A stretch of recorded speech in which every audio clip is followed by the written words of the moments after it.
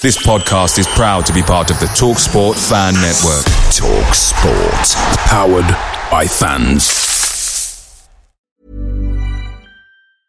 I'm Sandra, and I'm just the professional your small business was looking for. But you didn't hire me because you didn't use LinkedIn Jobs. LinkedIn has professionals you can't find anywhere else, including those who aren't actively looking for a new job, but might be open to the perfect role, like me. In a given month, over 70% of LinkedIn users don't visit other leading job sites. So if you're not looking on LinkedIn, you'll miss out on great candidates like Sandra. Start hiring professionals like a professional. Post your free job on linkedin.com/people today.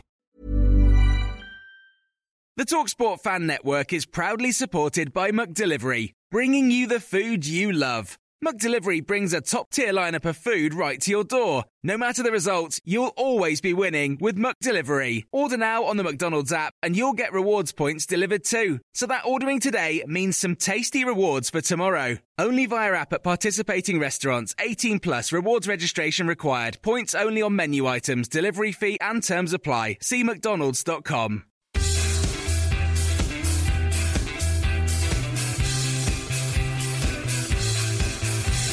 Hey up, it's the No Nay Never podcast with your host, Jamie Smith. Good evening and welcome to tonight's No Nay Never podcast. I'm Jamie Smith and my guests tonight are Adam Heap, Aidan Leap, Chris Walker, Robbie Kopak, Kieran James and James Bird. Very full show today. Obviously, we had the last game at the weekend that we'll go through in detail a bit later, but we are going to start with Chris, who's a Blackpool fan, who's joining us tonight. And we'll look ahead to the weekend's game. Derby, of course, Blackpool, the visitors to Turf Moor. Are you looking forward to the game on Saturday, Chris? Are you making it to the Turf? I'm not actually heading over myself, and it's probably because I'm not looking forward to it that I'm not going. It's Do you not fancy your chances of getting a result? No, it seems every time we come to Turf Moor lately, it seems to not be particularly great. Last couple of seasons have been not exactly vintage stuff from us, really. What do you make of Blackpool's season so far? It's been a bit of a funny one because you started quite well and then the Paul Ince suspension seemed to knock you off the rails a little bit. Is that fair? Yeah, it's been a bit chaotic, really. Obviously, we had a big clear out in the summer. A lot of sort of key players moved on. Ian Evatt, Gary Taylor-Fletcher, Matt Phillips, Stephen Craney, there's a whole list of them really. And Ince really, he had to leave his recruitment late. It was the typical Carl Oyston purse strings were out in force. So it's been, it was surprising really that we won so many of the early games, but we didn't really play well in many of them.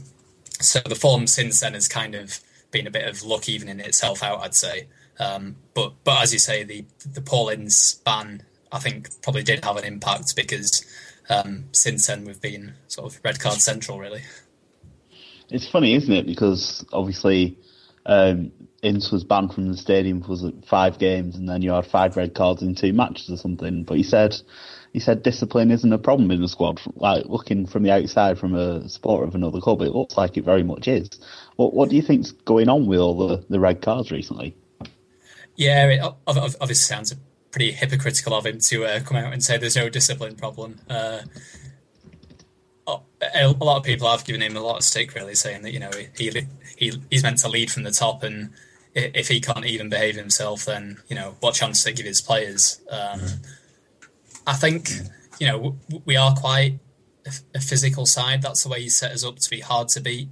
So we do put a few challenges in, but I mean, it all seemed the worst one really was the Yeovil game where we had 3 players sent off, but they were all sort of in the last 5-10 minutes, and people's heads just seemed to have gone. And then we followed it up at Derby with 2 red cards. So it's been 8 over the season, but it was 5 in 2 games. So I suppose it's not necessarily that we've been ill-disciplined all season, but it's definitely sort of come to the fore in recent weeks, and we've been suffering with suspensions on the back of that. So what can Burnley expect from Blackpool at the weekend? You've been playing one up front, is that right? Yeah, it's been a 4-5-1, and like a proper 4-5-1 as well. Not really one that turns into a 4-3-3 when we're on the attack. So we've been leaving the sort of one forward quite exposed. So yeah, I think it'll be the same again. Really, that seems to be Ince's way, that he likes to be pretty defensive. So I think he'll come and probably try and play for a point if he can. So yeah, I'd expect us to try and be tight and maybe nick a goal from a set piece. Tom Ince is obviously a standout player for you. There's some rumours he might be moving on in the January transfer window. What's his form been like? Is he still your better player, one of your best players? Is that fair to say? It's a funny one, really, because if you go on sheer talent, he's clearly head and shoulders above most of the rest of the team.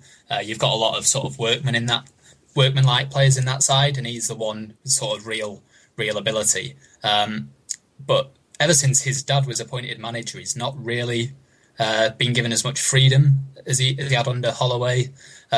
So his form actually isn't particularly great at the moment, whether it's because he's been sort of marked out as the one player that you've got to stop in the Blackpool team and he's getting a bit of extra attention. I think that could be part of it. But his attitude as well has been sort of criticised. He's got a bit frustrated and petulant, but I think it could just be because he's so well marked and we don't sort of attack with much flowing moves or much freedom. So yeah, it's an interesting one really, because he's a great player, but it's just a shame that we're not seeing the best of him at the moment. So is there anyone else we should be looking out for on Saturday? Well, I'd say the three best players this season that have been sort of at the heart of our success, if you can call it that. I mean, we have dropped down a bit in recent weeks, but the sort of three players who'd got us into the sort of top six for most of the season had been the two centre-backs, Kirk Broadfoot and Gary McKenzie, and then up front Ricardo Fuller, who'd sort of done the one-man up front job really well. Two of them won't actually be playing on Saturday, so that's obviously a bit of a blow for us. Gary McKenzie, he was sent off at Yeovil, but then he's injured, so he is sort of eligible to play, but he's injured, and I think this is the final game of Fuller's 3-match ban.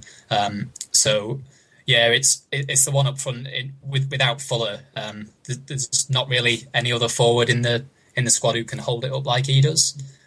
So it'd probably be Steve Davis again, but yeah, it's really sort of keeping hold of the ball where we struggle without Fuller, because he's been so key for us in playing that one man up front role. I'm sure Burnley will be quite happy to see the back of Ricardo Fuller anyway. He's given us a rough game a few occasions for various clubs. I remember seeing him play at the turf for Preston. I think he got sent off once for striking ice at Glenlow. But yeah, talented player, Ricardo Fuller. Always thought it'd be interesting if he ended up at Burnley. So have you seen much of Burnley so far this season? Have we taken you a bit by surprise as an opposition fan to see us doing so well at the start of the season? I think so, yeah. I mean, you looked at the table sort of a month or two ago, and both Burnley and Blackpool were up there, and I think both of us were probably expected to be lower half teams, and in our case, maybe even sort of relegation. So yeah, I have been surprised that you've been up there, but obviously I think probably Danny Ings has been pretty crucial to what you've done this season, and I know that before this season he hadn't really sort of settled in. I think he maybe had a few injuries, and obviously after selling that's Charlie right. A lot of his success previously had been down to sort of Charlie Austin. He always seemed to score against us, and he did for the weekend. So I'm surprised that having sold sort of arguably your best player, you're up there, but there are still a few other players in that team that I quite rate. Obviously, Kieran Trippier's a player who I think probably has got the ability to go on and play at a higher level. So yeah, and actually the manager as well. I think Sean Dyche he seems pretty shrewd guy. Did a good job at Watford, and I don't know if he was necessarily that popular when he was first appointed at your place, but he seems to certainly be doing the business now. Yeah, we're all extremely happy with Sean Dyche at the moment. We'll talk a little bit about Sean Dyche's interview in the Daily Telegraph later as well. We'll let you go now, Chris. Thanks for joining us. Do you want to give us a prediction for Saturday before we let you get off? I suppose really it's not always a good form to tip against your own team, is it? I'm not convinced we'll get anything at the weekend, but just to try and play our angle up a bit, I'll go for a 0-0 draw. That seems to be the target result for Paul Ince most weeks. So I'll say we'll nick a point. I think we're hoping for a bit more than the weekend, but thanks a lot for joining us, and good luck to Blackpool for the rest of the season, but not too much luck. Hopefully you'll have a couple more red cards at the weekend to make it a little bit easier for us. Yeah, that's the problem. If we get through to the end of the game with 11 men on the pitch, that's pretty much a bonus at the moment. So fingers crossed. And if fans want to read a bit more from you, you've got a Blackpool blog, don't you? Do you want to tell us a little bit about that before you go? Yeah, it's me and one other guy who does blogs. He writes under the name Tangerine Dreaming, and also I don't know if you know the guys from the Seasiders podcast. So we've sort of combined to form one website this season, and you can find it at measuredprogress.co.uk. Excellent. Well, thanks a lot for your time, Chris, and we'll maybe get you back on the podcast later in the season. Okay, brilliant. Thanks a lot, guys. Cheers. Thanks a lot. That was Chris Walker from Measured Progress, the Blackpool blog, talking about Saturday's game. But we will look back now to last weekend when Burnley travelled to Leicester in a blockbuster clash at the top of the Championship. James Bird, you were there for us at the weekend. What did you make of the game? I think it was a classic game of two halves, really. First half, Leicester were the better side, and then second half we came back out in a much better fashion than the first half. Though obviously there was quite a bit of pressure late on, and it probably could have gone either way. Do you think 1-0 was probably a fair result in the end then?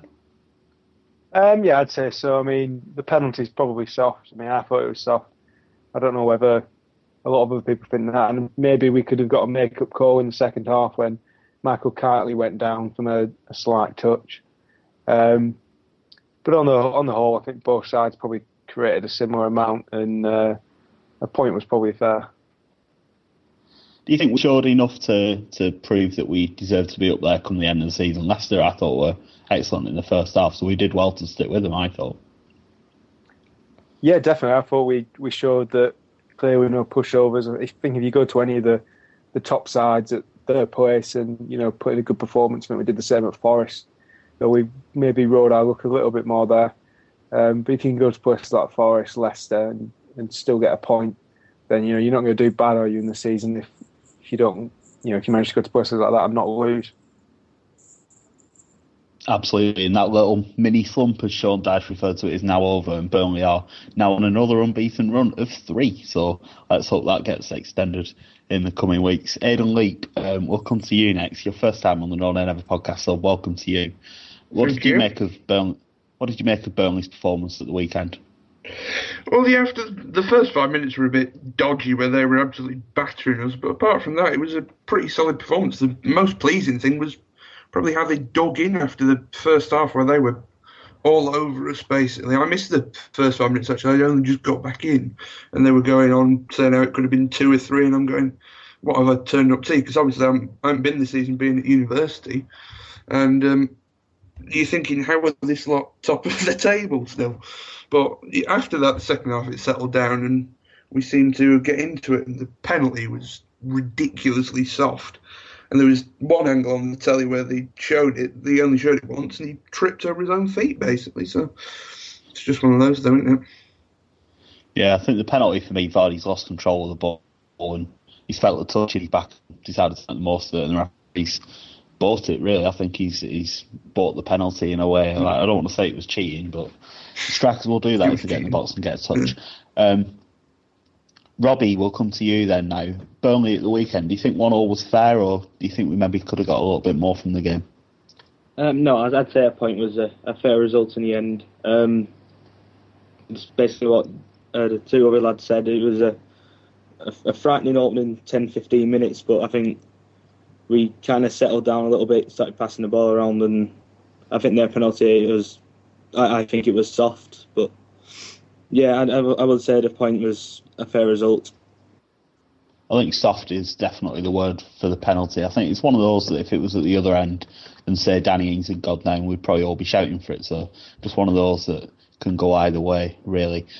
Kieran, you saw the game at the weekend as well, and a lot of your family are Leicester fans as well, so you've probably got a bit more balance than some of us on the podcast. What did you make of the weekend's game? Yeah, I'm reserved here. I had to say to my dad come on because he was on the game. He's a Leicester fan.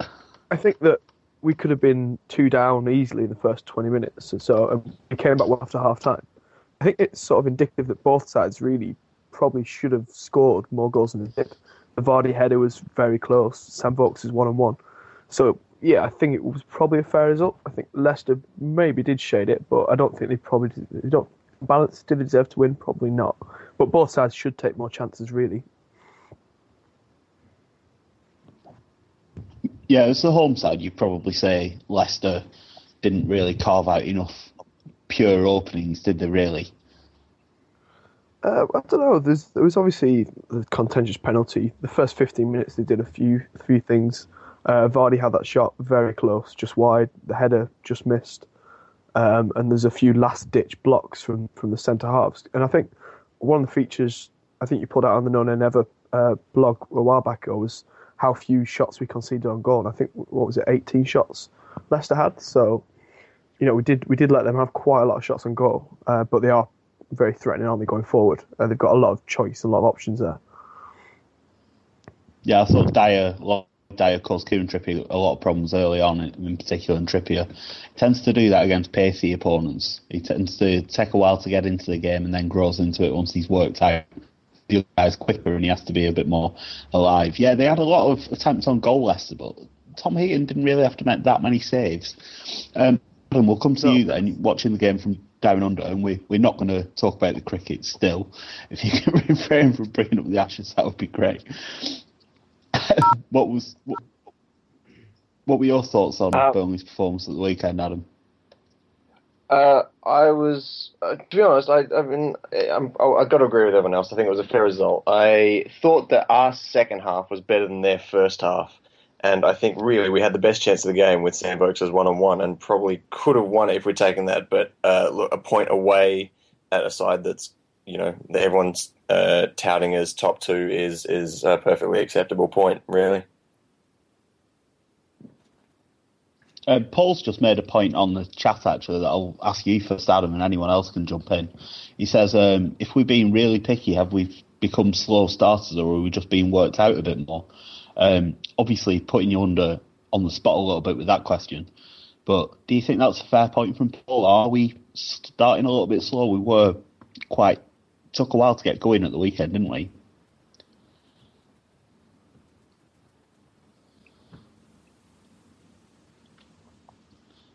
Are you there, Adam? Sorry, still talking to me? Yeah. Yep, no, sorry. I think we've just woken you up, haven't we? Not very awake.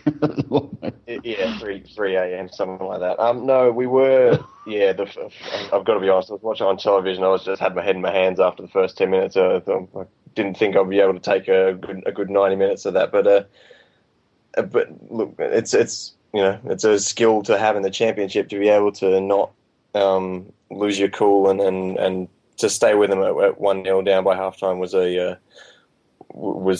showed that we've probably got what it takes to hang with the top teams. I think Paul's got a fair point, actually. We've got a comment as well from Stato Pato. If you're listening to the podcast, do join in with your comments and we'll get them read out. It always makes it a better debate if we've got listeners taking part. He says, when Shackle has a shocker, Burnley aren't the same team. Shackle was awful on Saturday. It was his fault for the penalty. However, he has been one of the standout players this season, so we can let him have a bad game. Shackle was okay, really. Obviously, it was his mistake that set up the game. James, you had a point to make about the crowd at the King Power Stadium at the weekend. Yeah, I just thought that the Leicester crowd were quite vocal, especially early on. They're one of the grounds where they do use a drum to sort of get people singing. But the atmosphere was actually really good, and I thought that it'd be quite interesting to see if we could get that kind of atmosphere going at the turf, how that would affect our performances. So what in particular was it that that Leicester were doing to get the crowd going? Well, there's a drum there, so I don't know how much of an effect that has. But they were just, they were singing, which is something that I think's been a little bit singing missing is a good this season. start. Yeah, singing is a very, very good start. We spoke quite a lot about the crowds at Turf Moor at the weekend, but I think it always helps when there's a big away following, and hopefully Blackpool will bring a few at the weekend, so that should make a difference. Yeah, so that is actually a point about Saturday. I thought our fans were actually quite quiet for an away game. Normally we're quite a vocal bunch, and it didn't really seem that way on Saturday. It was a smallish away following for Burnley, really, though, wasn't it? I suppose just because it was on television and the early kick-off made it a little bit trickier to get to. I think it was 740. It's not bad. No, it's not bad, but in comparison to some of the crowds we've taken, it was maybe smaller than you'd expect, especially with us being top of the league. I'm not saying we should have taken much more, but yeah, if it hadn't been on telly and if it had been a 3 o'clock kick-off, I'm sure it would have been a lot more Burnley fans at the game. But yeah, we'll move on from Leicester now anyway. We've done that game to death, really. 1-1 draw, of course, moved Burnley down to just second in the table after QPR. Is that right? Second in the table? I think that's right. Is that right? Anyway, QPR went top after they won against Blackpool at the weekend, and QPR play Leicester at the weekend. So Burnley have a very, very good chance of being in the top 2 at Christmas, which incidentally leads me on to my quiz question for today. Yes, the quiz is making a triumphant return. Adam, do you have the quiz to hand? He's had to dig that one out from the cupboard because it's been a few weeks. So the quiz question this week refers to the league tables on Christmas Day, and it's a slightly convoluted question, so I hope you all stick with me on this. I'm not sure how we're going to do the answers, but we'll wing it. We'll make it up as we go along. Basically, with Leicester playing QPR, Burnley have an excellent chance to be in the top 2 on Christmas Day. So in each of the last 10 championship seasons, the ones before this one, not including this one, which teams were in the top 2 at Christmas? Now, if you just throw names of teams at me, that's probably going to be a bit easy. So I think we'll go through year by year and open it up to the listeners as well. So we'll start with last season, and we'll open this out to all of the panel. Which 2 teams were in the top 2 on Christmas Day last season? Feel free to jump in. Southampton is incorrect because they were already in the Premier League. That's Nottingham Forest, isn't it? Yeah, see, that's the problem when I say everyone checked at once. Because everyone checked at once and I didn't hear any of you. Aidan, I think you had an answer there, didn't you? Nottingham Forest, were they not? And then they die at the end of the season. Nope, Forest is incorrect, I'm afraid. Kieran, what about you? Well, I think Leicester were up there. And were Borough up there last year? They had a really good season, a terrible run. So Borough and Leicester and Borough are both incorrect, I'm afraid. Chris, I think you're still there.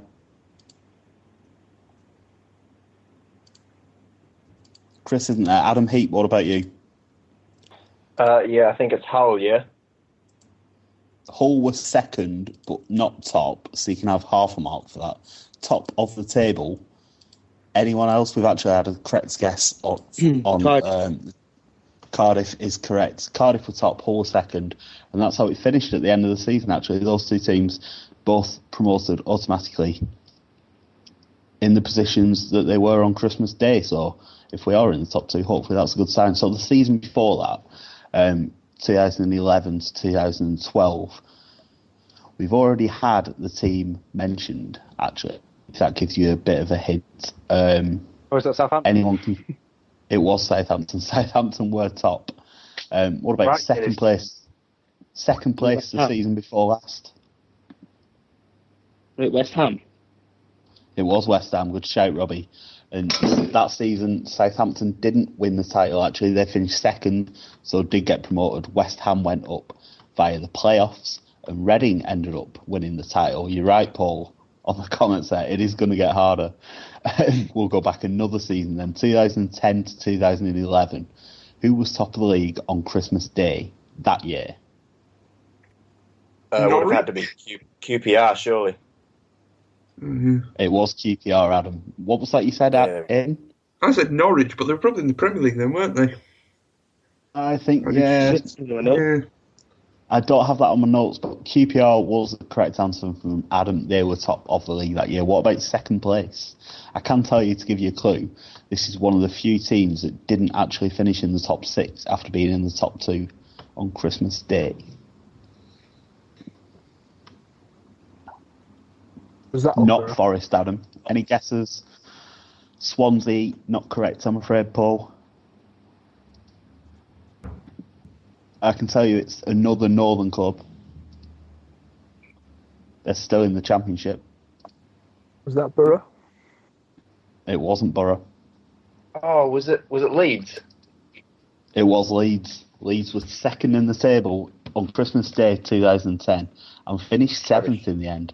So hopefully we won't follow in their footsteps. Going back even further now, 2009, Christmas Day. Who was top of the league on Christmas Day? 2009. Newcastle. Stretching the memories now. Newcastle is correct. I'm very impressed. This is going better than I envisaged. I thought everyone was going to be struggling with this one. What about second place? The year Newcastle were promoted. West Brom. West Brom. Have you got the answers in front of you, Robbie? No, I haven't. Very good at this. I'm extremely impressed. And that season, Newcastle and West Brom did go up first and second, which is one of the few times that's happened, actually, which is a good sign. I'll go through all the stats when we come to the end, but we will go back another year now, 2008, if anyone can remember back that far. Who was top of the league Christmas Day 2008? Wolves. I think we're going to have to ban Robbie from the game. He's too good at this. Wolves were top That's of the league. That's the season that went up, isn't it? 2008. 2008 was the year Wolves won the title. Yeah. Birmingham went up runners-up, didn't they? So we're Birmingham second. It's not Birmingham. Birmingham weren't been second Reading, on Christmas Day, but yes, they did go up that year. I think it was Reading who were second at the time. It was Reading. Reading, of course, who we played in the playoffs because they ended up finishing 4th. I think we'll take a break from that because we are halfway through, but I'm extremely impressed with Robbie's answers. Quite suspicious. Gold medal for Robbie. That was outstanding. Thank you. I'm still a bit in awe at how easily you were able to record. Have you got like a photographic memory or something? Or were you before class? Brilliant. Right. Well, we'll move on now to news of season tickets, which have been announced this season. And the big news today is that they are going to be frozen for next season. An excellent move from the club, really, considering it could be Premier League football at Turf Moor next season. The headlines are that it is a price freeze before the early bird deadline, which remains the end of March, which means season tickets will be on sale from £329 for the Jimmy Metalola. Also, a new initiative for this season is that you'll be able to pay by direct debit over a 12-month period, the whole year. So that will mean you can get a season ticket from around £30 a month, and that will come automatically out of your bank account.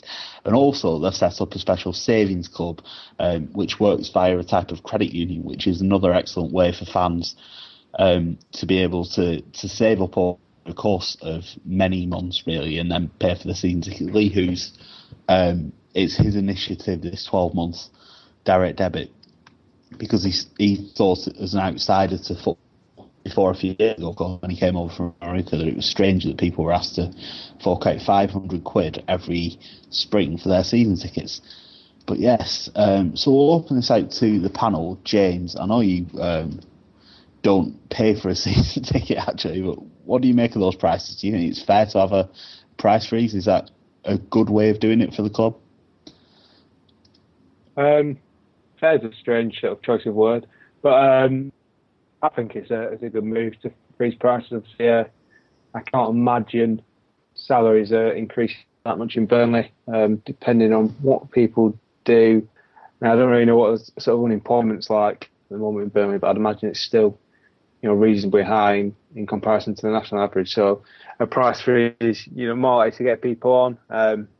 Especially if you got a direct debit option every month, because that means people who necessarily don't have much savings or don't have access to a credit card or anything like that can get a season ticket.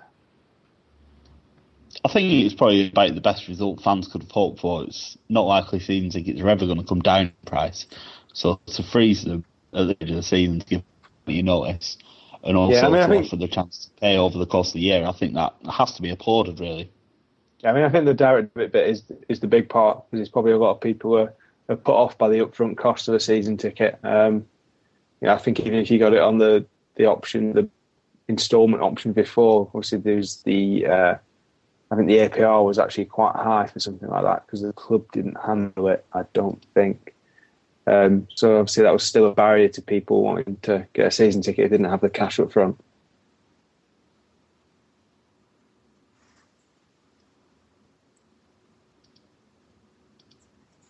Yeah, I'm just looking at the season ticket. The 12-month scheme will roll over as well. So if you don't want to sign up in January, you can sign up in February, and then it'll be an 11-month contract, and that's via Zebra Finance. I'm not sure exactly what the APR and rates and things like that will be for that, but the club has said that you will be able to get a season ticket from £30 a month. So that's presumably for the Jimmy Mack Lower. And it works out overall, once you break down the prices, that it'll be £15 a match for the Jimmy Mack Lower. Seniors can get season tickets for under £10 a match. Under 22s, under £5 a match. For under 18s, it's under £4 a match. Under 12s, under £3 per match. And it's still going to be free for under 10s in the family stand. Jimmy Mack Upper, of course, as long as they have a paying adult with them. Robbie, we'll come to you on the season tickets then. Are you quite happy with the way that the club's rolled out the price? Coming season, do you think it's fair to have the price freeze? Yeah, I'd say so. I don't think they're too expensive anyway, so I'm reasonably happy that they've frozen the prices, and for those prices we could be watching Premier League football as well next season. Exactly. Aidan, as someone who lives away from the turf at the moment, will that persuade you to maybe get a season ticket for next year? Well, probably not, because the travelling expenses are too much, but it's definitely the move they had to make, because you couldn't be seen to be rising the prices, especially now, and it gives the fans an incentive. Premier League football, like we've said, could be at the same price as Championship football, which you can't really argue with. I know there's less games, but clearly the high quality. The move the club could have made, really. They couldn't have raised it, like we've said, and they couldn't really have lowered it, so yeah. Obviously, they'll want people to sign up as soon as possible, which is why I think they've announced the 12-month thing now, just to try and get people to commit. Adam, you're obviously not going to get a season ticket living in Australia, but what do you make of our prices compared to some of the other clubs in the league? Do you think it's fair, considering Burnley's economic situation and things like that? Yeah, we seem to be, whenever the BBC release those the comparative tables, we're never quite in the top, we're never quite at the bottom, tend to hang around the middle, maybe a little towards the lower prices side, but over here, season tickets probably around the same kind of cost for the Australian Football League, so like it's roughly the same, and I'm quite happy to pay it, so I don't have a specific problem with it. I suppose what it does mean with the season tickets being frozen in price is that matchday tickets are going to be the same, if not more expensive next season. So we're probably still going to have the £30 at least for the gold ones. James just said on the 12-month option there's no interest but a £31 admin fee. So I suppose that'll bump up the total cost, but it's excellent that you don't pay any extra. We've got some comments on the chat that we'll read out as well on the subject of ticket prices, which always gets people going. Ganks has said, I'm not sure if he's joking actually, he says, if you're unemployed, the club should let you in free as a goodwill gesture. I think that would be an interesting way to go about it. And Paul says 20's plenty, which is the away campaign being run by the FSF at the moment, of course. I think we all say 20 quid would be a fair price for seeing Championship football. But yeah, I think the club's decided that they can't do that. Wigan away is going to be 20 quid, so if you think 20 quid's a fair price for a Championship game, you need to get yourself to Wigan over Christmas, I suppose. That's a good point James has just made. Kieran, you live in London at the moment, quite close to Fulham, and their season tickets and their tickets are pretty well priced, aren't they? What's your point to make on Fulham's prices compared to ours? Yeah, I think they've got a massive range of prices actually. So their cheapest season ticket, I think, is around 380 if you get it early, which for Premier League football is pretty decent, particularly as say South West London. But I do make the point that they've got tickets all up to £60. So I don't know if you could make maybe some stands at Turf Moor significantly cheaper, make some more expensive, trying to get people in that way as an experiment to see if the elasticity, see if cheaper tickets get people in, and people still want to pay more to sit in the upper tiers and things like that. Well, the thing is that the club has said that whenever they've made the ticket significantly cheaper, it's not made enough of a difference. So yeah, that's the argument. Chris is cooking at the moment, so he has left us at the moment, but he's typing in his comments. He says Blackpool fans have been put off by the price at the Turf Moor this weekend, and there'll only be about 1,000 coming, which is a bit of a shame. But I think Blackpool's a top category game, so yeah, the price probably will put some people off. Just on the point Kieran made about making some of the prices cheaper, that was one of the things I mentioned to Lee Hughes when I interviewed him a few weeks ago. We will have the second part of that interview on the site this week, which I know I say it all the time, but we definitely will have it on the site. And he said he'd love to make it cheaper for walk-ons in the Jimmy Mack Lower, but the problem is because the Football League says that stand is equivalent to the away end, whatever they charge for home fans in there, they would have to charge the same for away fans. So then if you said it's £50 to walk on for the Jimmy Mack Lower, which would be fair when you compare it to the season tickets, that would mean all away fans would get him for £15. So at the moment, Lee Hughes, the chief executive, I think is trying to persuade the Football League that it's not the same because the away end is different. So yeah, that's basically the explanation for that. I think we'd all like to see the Jimmy Mack Lower made cheaper just to give people a lower price point, as Lee Hughes says, but that's the reason for that. We've had a comment from Daki. I never know how to say your name, Dakiri, as in strawberry, Dakiri, the cocktail. He says it's £10 for under 16 for Williams, and you can't say fairer than that.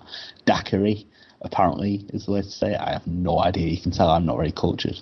So yeah, £20 for Wigan away. You can't really say fairer than that. I'll certainly be snapping up that, and I think I'll be taking advantage of the direct debit option as well. I think that's an excellent deal. We have to praise the club for that. I think we should look ahead to the weekend now. We spoke to Chris a little bit about the Blackpool game, but we should go through the panel as well and just look ahead and see what everyone thinks will happen in the local derby, of course, at the weekend. Blackpool visitors to Turf Moor.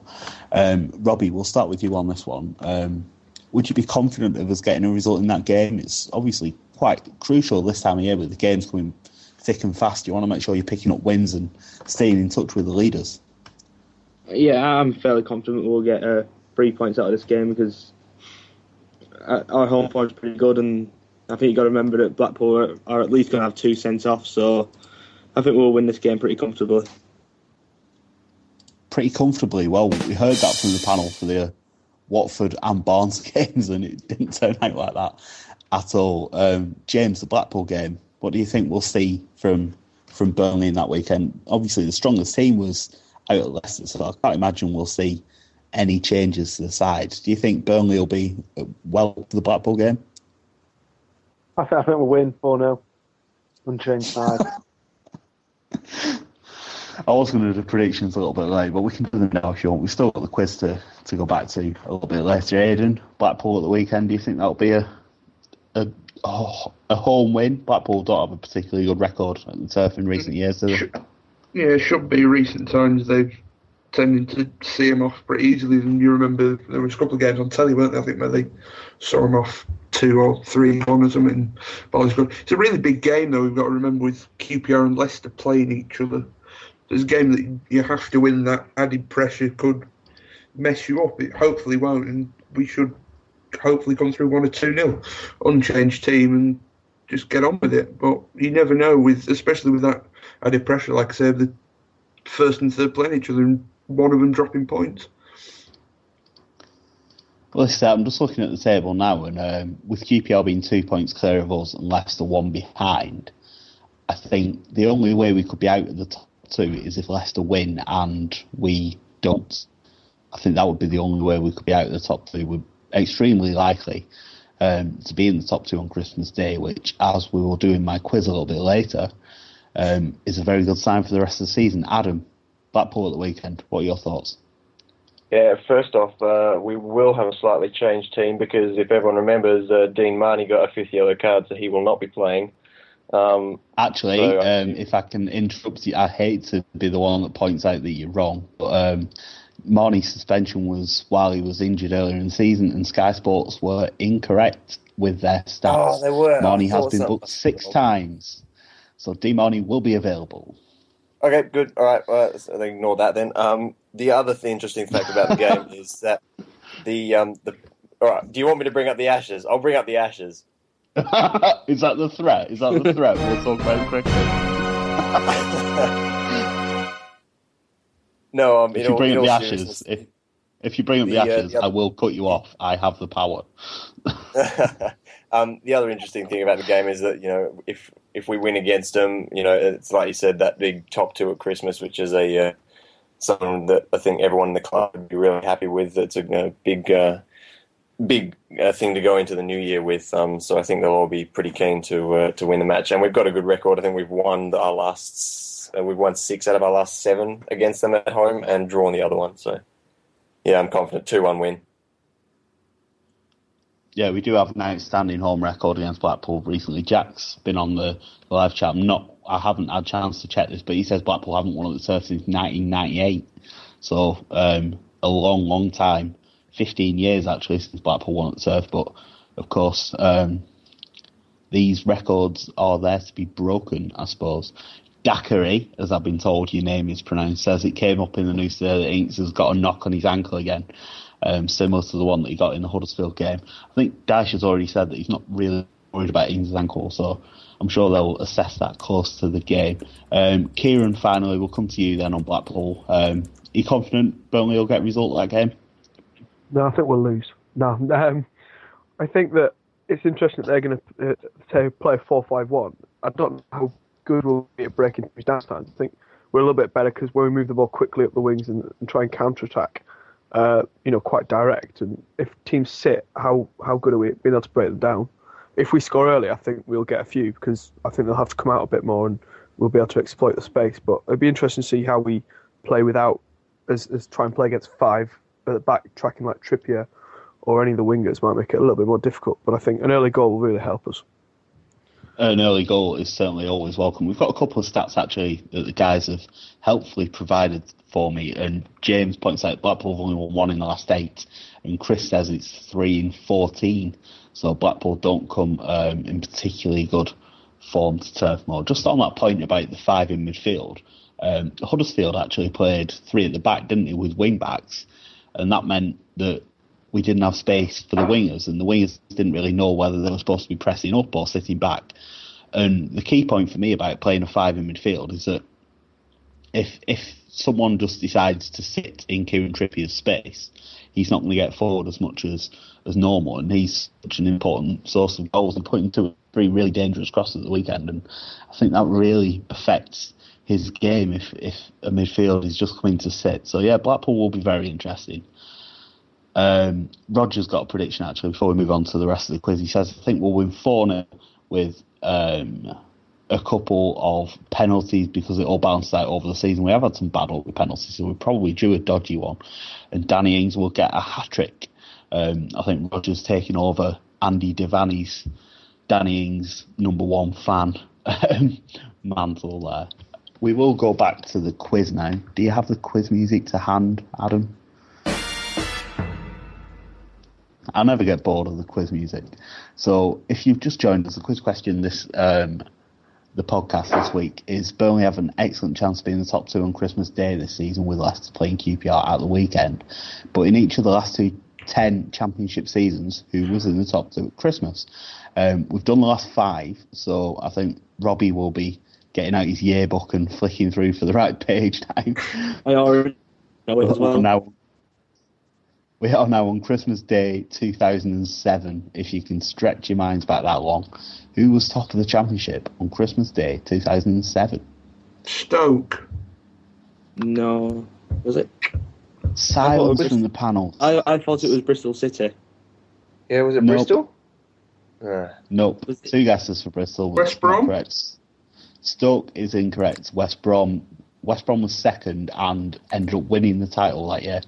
So half a point for that. But the team that was top at Christmas actually finished sixth. Was it Watford? That year. Watford. I'm not sure who said that, but it was Watford. Was that Adam? Yeah. Adam with Watford as the answer. Excellent stuff. Watford ended up in sixth that season despite being top on Christmas Day. And West Brom won the title after being second. So the season before that, Christmas Day 2007, really stretching back in time now. And I can tell you that a local team were one of the top two for this one.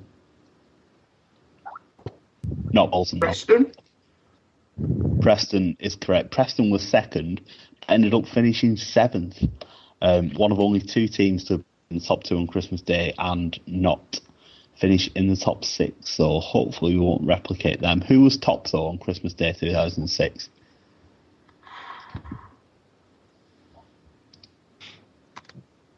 Birmingham? Birmingham is correct. Very, very good guess. Adam's just said on the chat that we have while we're running the podcast. Remember when Preston were in the Championship? Oh, happy days. Feels like so long ago now. Preston in the Championship. Going back to 2005 then, I'll be impressed if anyone can think back this far. Who was top of the Championship on Christmas Day 2005? And if it helps, the top two this year were both promoted in that order as well. So the two teams that were top Christmas Day 2005. Wigan? Sheffield United. Sheffield United were second and finished second. Were Sunderland was top? Not Sunderland. Sunderland were relegated from the Premier League that year, which gives you a clue. Wigan. For later in the show, maybe. Sorry, was that Wigan? Wigan's incorrect.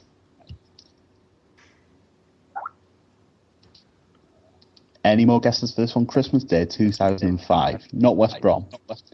Bolton. There were, I think there were like two teams that were really far ahead this year, and was one of them Reading? Oh, Reading, yeah. Reading is over. Aidan jumped in and saying, "Oh yeah, Reading. Yeah, I know that." That was the year after where Sheffield United got like 7 points or just got relegated on the last day, didn't they? Oh yeah. Reading were like 6 points clear or something, weren't they? Yeah. They were like quite a way clear. Yeah, I think that was the year that there was a runaway when Reading were top that year and Sheffield United were second. 2 more years to go through. Christmas Day 2004, and I can tell you first and second actually finished second and third after Christmas Day. And it's not Sunderland. I was doing a bit of a cheat. Sunderland not correct. Was this top on Wigan? Christmas Day 2004? It's still not Wigan. Actually, I'm lying. Wigan was second, so half a point for that. I'm not keeping score though, so the points mean nothing. Who was top Christmas Day 2004? Would it have been West Ham? It's not West Ham. It is a team from down south. Was it Ipswich? Just random. Not Millwall. Someone just said it though. Background. Has Millwall been in the Premier League? Someone said it. I didn't say it. Which is the answer. Ipswich is correct. So you got the answer in front of you now. You're cheating, James. No, I haven't been doing happy. it. That's why I haven't answered any of these ones, because I'd already looked. Fair enough. Oh, you did the stats earlier in the season, didn't you? So, yeah. Okay, well, Ipswich ended up third. That's the Wigan stayed in second. The reason I was saying about Sunderland, an interesting stat that I came upon when I was doing the research for the quiz this week. There's 2 years, both years I think that Sunderland were promoted. There might have been another one. Certainly 2 of the times they were promoted, they weren't in the top 2, but still won the title. So there is a sign there that if we're not in the top 2, there's still a chance that we could win the title, as long as we do what Sunderland did. 1 more year to get then, and then we'll wrap the quiz up for this week. Christmas Day 2003, a long time ago now. Who was top? West Brom. West Brom was second, half a point. I'm good at getting second. I can't get top, though. 2003, long time ago. Can anyone remember who was top? Can anyone remember who was in the Championship? It is almost impossible to come back that far. I'm going to say Norwich. Norwich is correct. Excellent answer. Well done, team. I can't believe you got them all. I thought that was extremely well done. Extremely well done. There's some news from the champ. It was a good question, wasn't it? It took me ages to go through it all and check that it was all correct. But I have got some stats after working through all the quiz questions. Of those 10 teams that were top at Christmas, 6 of them ended up champions. So 60% of the time, top of the league at Christmas have won the league. Only 2 teams have been top 2 at Christmas and not made the playoffs in the last 10 years, and they were Leeds and Preston. And second place at Christmas has finished second place in the league 4 times. So isn't that interesting? Yes, that is interesting. Is the answer to that? Thank you, Jamie, for doing such an excellent quiz. That is the answer. So the quiz was back this week. If you want to do a quiz for us one week, that would be excellent. Email us, blog@nonanever.net, or tweet us, nonanever, if you have a question with that. You've got an actual quiz stat for us.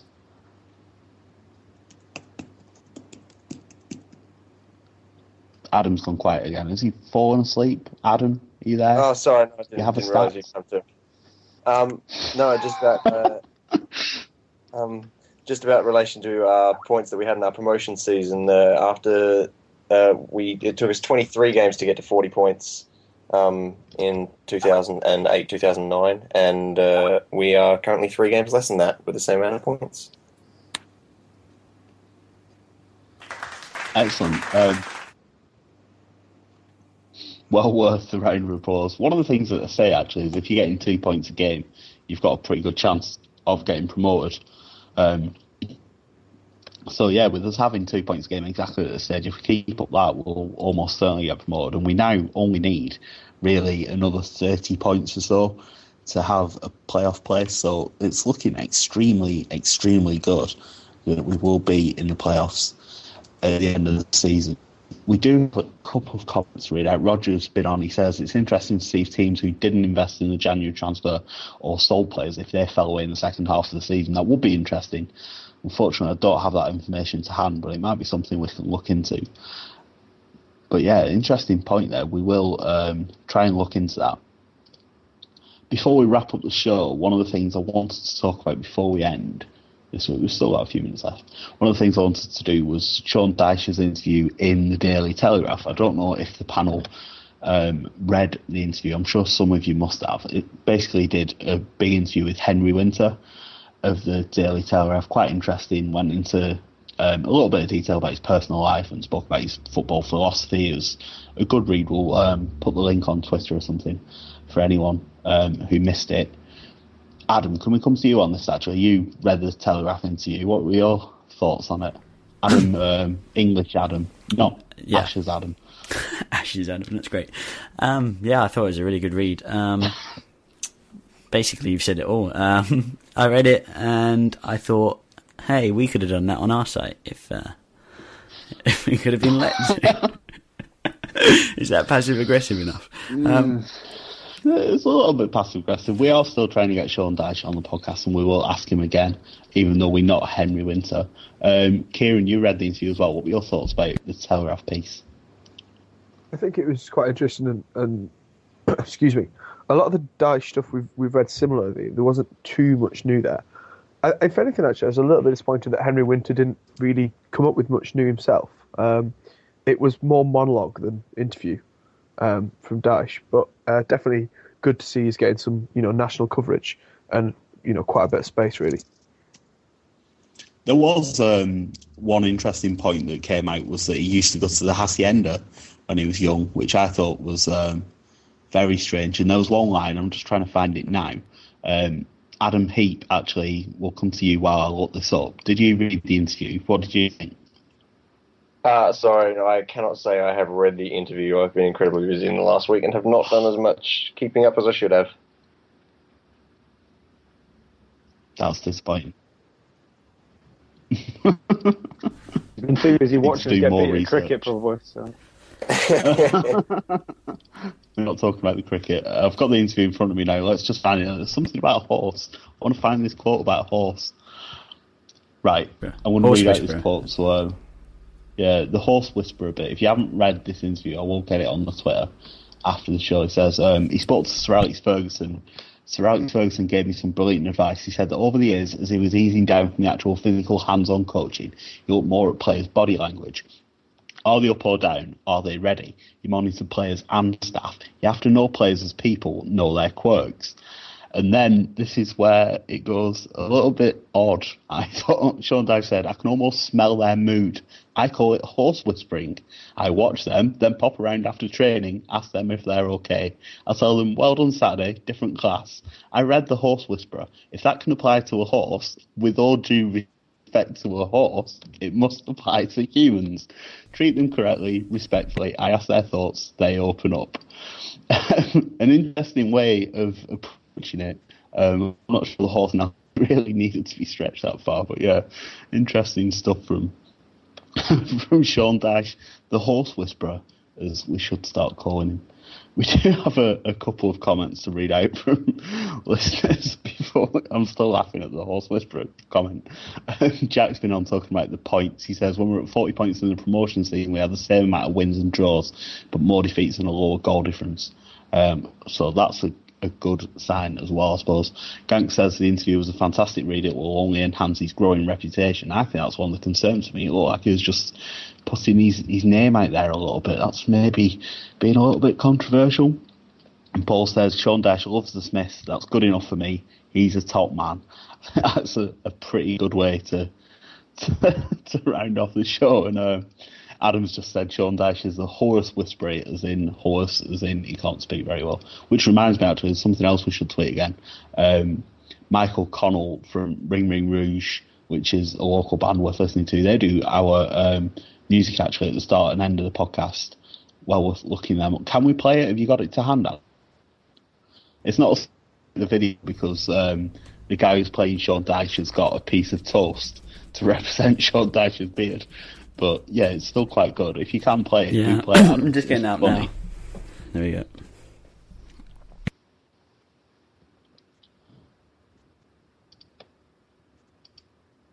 I'm here with Sean Dyche, Burnley manager. Congratulations, Sean. That was a good point for you today at Leicester. Yeah, thank you. Coming up against the market leaders. Sales projections. You must be happy with Danny Ings today. Hard working lad. Set targets. Respond to targets. You're well positioned going into the January transfer window. How do you think things might pan out for you and your side? Top of the league at Christmas. People don't want to give us any players. Get me to halves. Do you think Burnley are the finished article? A long season. Take each game as it comes. Thanks, Sean. Back to you, Jeff. Wow, I'm glad we could play that because I'm dying. Extremely funny. Yeah. He does sound quite like the Cookie Monster. I think that just adds to it. If you see the video, actually, the guy's got a piece of toast held up to his face with a hole in it, just to look like Sean Dyche's beard. I almost died laughing when I saw that. So yeah, I'm trying to regain my composure after that video clip. We are going to round up the podcast now. But before I go, I want to stress that we are always looking for people to join the podcast as guests. If you ever want to come on, please let us know. We're always taking on new people. And if you want to get involved in the site in any way, whether that's writing or helping with the production side, please get in touch as well. You can get us on Twitter. That's nonanevernet on Twitter. Or you can email us as well, blog@nonanever.net. We're always looking for more help. So if you're a fan of the site, if you're a regular reader, please get in touch because we all volunteers there now, and we spend lots and lots of time on site, so any help we can get is appreciated. We are going to wind up the podcast now. It's been a good one. I'm still laughing at Sean Dyche impression. That was outstanding. We will be back with No Nay Never Live on Saturday for Blackpool at home. Obviously a big game ahead of Christmas, the last game before Christmas, so we will be in that top 2 for Christmas Day. And the podcast will be back next Monday as well. So we'll hear from you again next week. Thanks a lot for listening, as always. Thanks to my panel. We had Chris from the Measured Progress Blackpool blog. We had Adam Heap, who's gone back to bed because it's the middle of the night in Australia. We've also had Robbie Kalbach, James Bird, Kieran James, Aidan Leap, and Adam as normal pressing the buttons. Thanks a lot for listening, and we will be back next week. Bye. Bye. You've been listening to the No Nay Never podcast. For more, visit nonaynever.net. And don't forget, follow us on Twitter at nonaynevernet. Away days are great, but there's nothing quite like playing at home. The same goes for McDonald's. Maximise your home ground advantage with McDelivery. Order now on the McDonald's app. At participating restaurants, 18 plus, serving times, delivery fee and terms apply. See mcdonalds.com. When you make decisions for your company, you look for the no-brainers. And if you have a lot of mailing to do, Stamps.com is the ultimate no-brainer. It streamlines your processes to make your business more efficient, which makes you less busy. Mail checks, invoices, legal documents, and everything you need to keep your business running with Stamps.com. Seamlessly connect with every major marketplace and shopping cart. Schedule package pickups and see your cheapest and fastest shipping options from different carriers, with rates up to 89% off USPS and UPS rates. And with the Stamps.com mobile app, you can take care of mailing and shipping wherever you are. Make the same no-brainer decision as over 1 million other businesses with Stamps.com. Sign up with code PROGRAM for a 4-week trial, plus free postage and a free digital scale. No long-term commitments or contracts. That's Stamps.com. Code PROGRAM. This podcast is proud to be part of the TalkSport Fan Network. TalkSport. Powered by fans.